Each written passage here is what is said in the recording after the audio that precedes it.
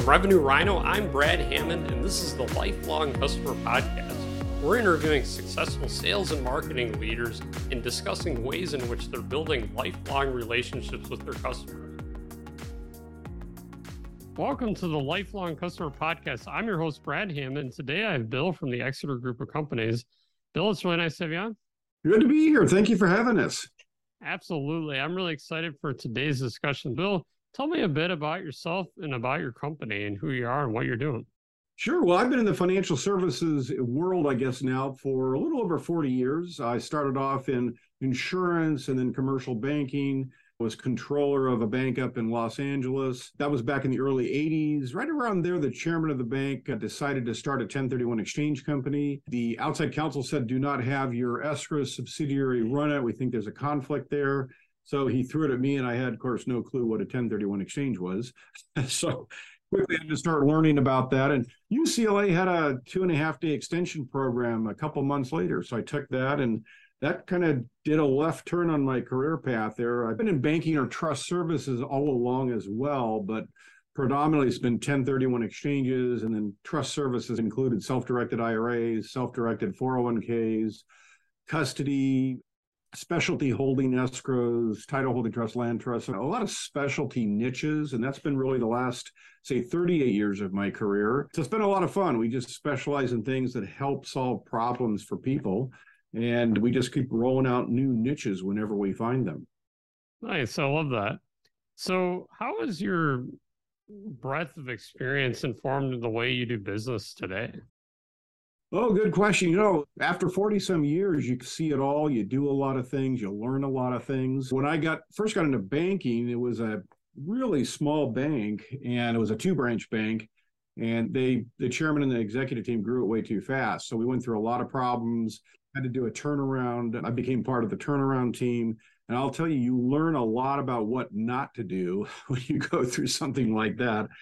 And then from there, I spent a lot of time with Chicago Title, South Coast Title, and then we started the Exeter Group in 2004. So we've seen a lot, administered a lot, learned tons as we go through that process. And even today, after 40 some years, you still learn something new every week. It's amazing that it's just a never-ending process. Yeah, I love that. What are some of those things that you've learned not to do? What are those, the top highlights that maybe come to mind? Good question. The top issue is it's amazing how many people, for different reasons, stray from best practices. Their greed kicks in, or they're just lazy, or whatever it is, they just decide to stray from best practices. And that ultimately gets you in trouble. The operations start to slide, what have you. So the one thing that's key is don't do anything like that. Stay on point, stay with best practices, take care of the customer, do what's right, do what you need to do to protect the customer. We spent a couple of years going through the whole review and approval process to get the trust company charter specifically to better protect the customer. A lot of work, a lot of time, a lot of resources, but it was the right thing to do. And it's just, that's really the best thing to do. Stick with best practices, do what's right for the client. And in the long term, you will be very successful. I love it. And obviously, you've been in business for a while. How have your products and services evolved over time? And how did you know when it's okay, time to update our product or service, time to not be changing things every other day? Like, what's the balance of that, Bentley? I'm laughing because it seems like in our world, the IT side of it, software, hardware is always changing so fast you can't keep up with it. It just drives you nuts. But we got to the point where it was ready to start our own company. We had seen a lot of the big companies we worked for couldn't take care of all the client needs because they were either publicly traded or there was some issue there. So we thought that's the right reason to start the company, so we can take care of the clients, even do the complicated transactions that the bigger companies weren't comfortable with. Some clients are not risk averse. They want to be aggressive. They want to take risks. So we want to be able to service those needs. So that was the kind of the big reason we decided to do that. And so our first product was 1031 exchanges in 2004. And then from there, it's just evolved. In my prior life, we administered self-directed IRAs. And so some of our clients started calling and saying, hey, we really want to get back into this with you. And we had ourselves, we would never go back into a regulated environment, but there we went. So same thing for the title holding trust. We have clients who called up and said, we worked with you before. And that's all about keeping their name off of the public record. And especially as the last 10 years, a lot of weird political stuff is happening. They want to be confidential and private in the manner they hold titles. So we just kind of roll them out as the client needs arise. Interesting. And do you mostly look at your clients and their needs, or do you ever look at like broader industry trends and then introduce new concepts to clients? Good question. We certainly attend a lot of trade shows and conferences, try to keep up with what's going on out there. There's a lot of broader trends where you've got a ton of competitors out there. And those are very difficult industries to compete in. Clients are always asking us to do the traditional 401ks or the traditional IRAs, but there's so many brokerage firms and administrators out there that do that they jump in the business. It makes it really difficult to grow the business. So we always try to do the niches that a lot of the other competitors really don't want to focus on. And we're a very big fish in a very small pond. So it works a lot better that way for us. I love it. Let's talk about channels and tactics for growth and finding potential customers and marketing and sales and all that. You've told me you do a podcast and you're growing the YouTube channel and all that. I'd love to just hear more about all that stuff. Sure. A lot of people tell you don't give too much information out because you want them to call you, et cetera, et cetera. And I disagree with that. I completely take a different approach. I think you want to give as much information out there. You want to help educate investors. The more information and education they have, the better informed decision they can make. And if they feel like they know what they're talking about, or they've learned a lot, or they just feel that we've given a lot of information, they're going to call us because we know what we're talking about. So everything we do is educational driven, whether it be webinars, seminars, trade shows. We do a lot of education at the trade show conferences. Of course, a lot of it's gone online with all of the COVID and what have you, although it's starting to go back with in-person seminars too. But everything we do is educational. And that, I think, drives the business because they realize we know a lot. We're very advisory and consultative in nature. We love jumping on conference calls with the client and their advisors. Everybody's got a little piece of the pie. So when you get them all on a call, you're really able to do what's right for the client, find the right solution for them. So that's how we've always approached it. I love it. So when you're thinking about doing like a seminar, a podcast, a YouTube video, how do you come up with those educational topics? Do you have a standard set of talk track points, or are you like brainstorming new ones every month? We certainly have the standard presentations we always use. I always name them Unraveling the Mystery of Whatever, because in our world, there's a lot of confusion, a lot of different opinions. That doesn't mean they're wrong. They're just a lot of opinions that sound different. And so our job is to unravel the mystery, help explain what really works, what doesn't work, what's aggressive, what's conservative, and that way the investor can make their own decision. But then we also keep our eyes open for what kind of questions do we get a lot of. And it's funny how things go in cycles. And so one month there's all these questions about car washes and whatnot. And the next month it might be a fast food chain. There's always something different. So we'll target that. There's always something happening on the legislative front, or right now we've got California that's gone through all the rain and the floods and the mudslides. So there's extensions of time. There's certainly hurricanes back east, and those are also trigger extensions of time. So we try to work that into the program as well. Awesome. Are those like questions from clients or questions on LinkedIn, or where do those questions come from?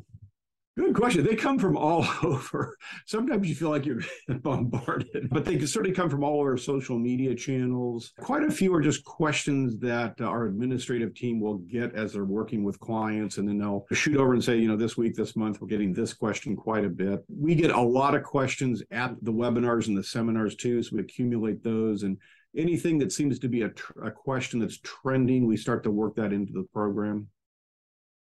That's awesome. And you mentioned focusing on niches that maybe others aren't picking up. Is that how you stay competitive in a crowded market with competitors and all that? Yeah, it's certainly a way to differentiate you from the other folks. And then like on the trust company side, we do the self-directed IRAs and title holding trusts and all of that. There's a lot of trust companies, well, I shouldn't say a lot, there's probably 30 to 40 trust companies that really look at and administer self-directed IRAs. But most of them really know self-directed IRAs. They know how to administer them. but they really don't know real estate. It is amazing how many things we've gotten and we look at it and go, oh, geez, there's another mistake.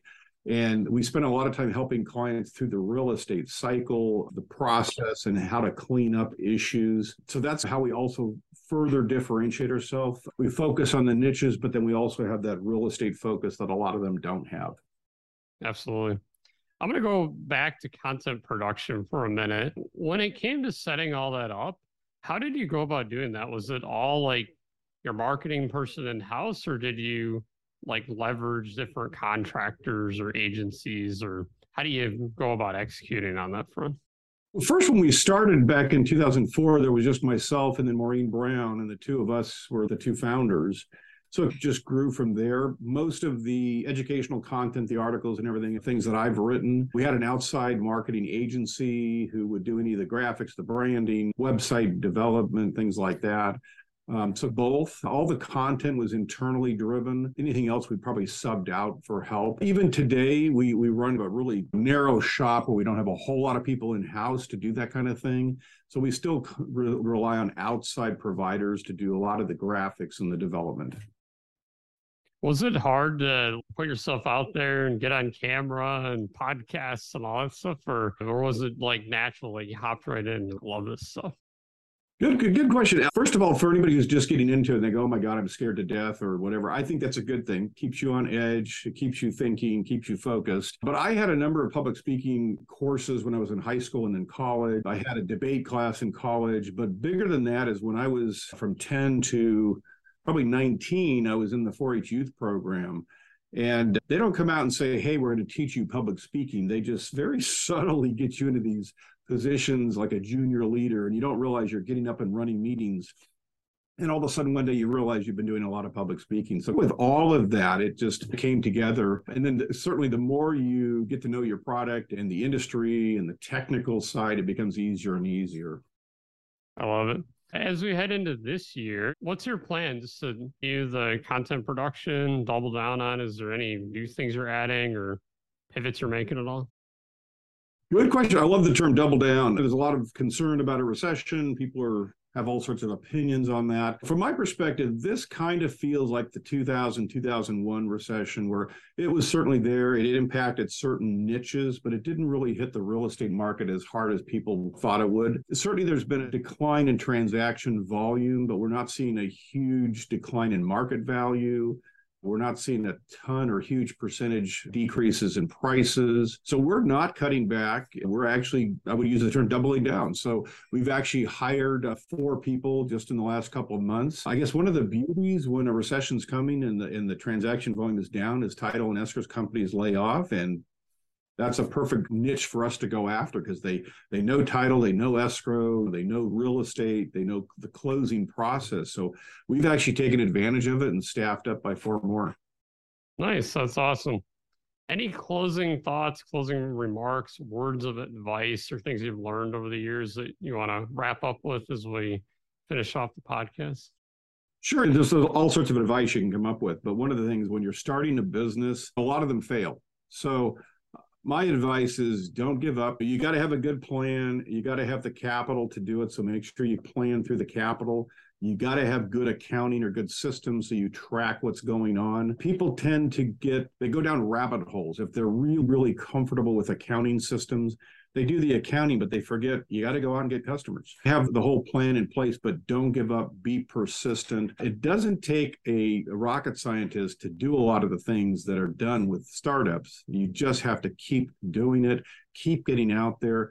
In most cases, it's a numbers game. So the more people you get in front of, whether that's be written articles or social media or public speaking or whatever it is, you just keep doing it until you get out there and you become successful. Absolutely. I love that advice. We're about a 25-person company now, and I started it with 0 people 2 years ago. And it's so true. You just got to execute every single day and meet new people. And I love it. True. Never give up. Absolutely. On that note, Bill, it's been amazing to have you on. Thanks so much for joining here and sharing all your wisdom and insights. My pleasure. Thanks for having us. Absolutely.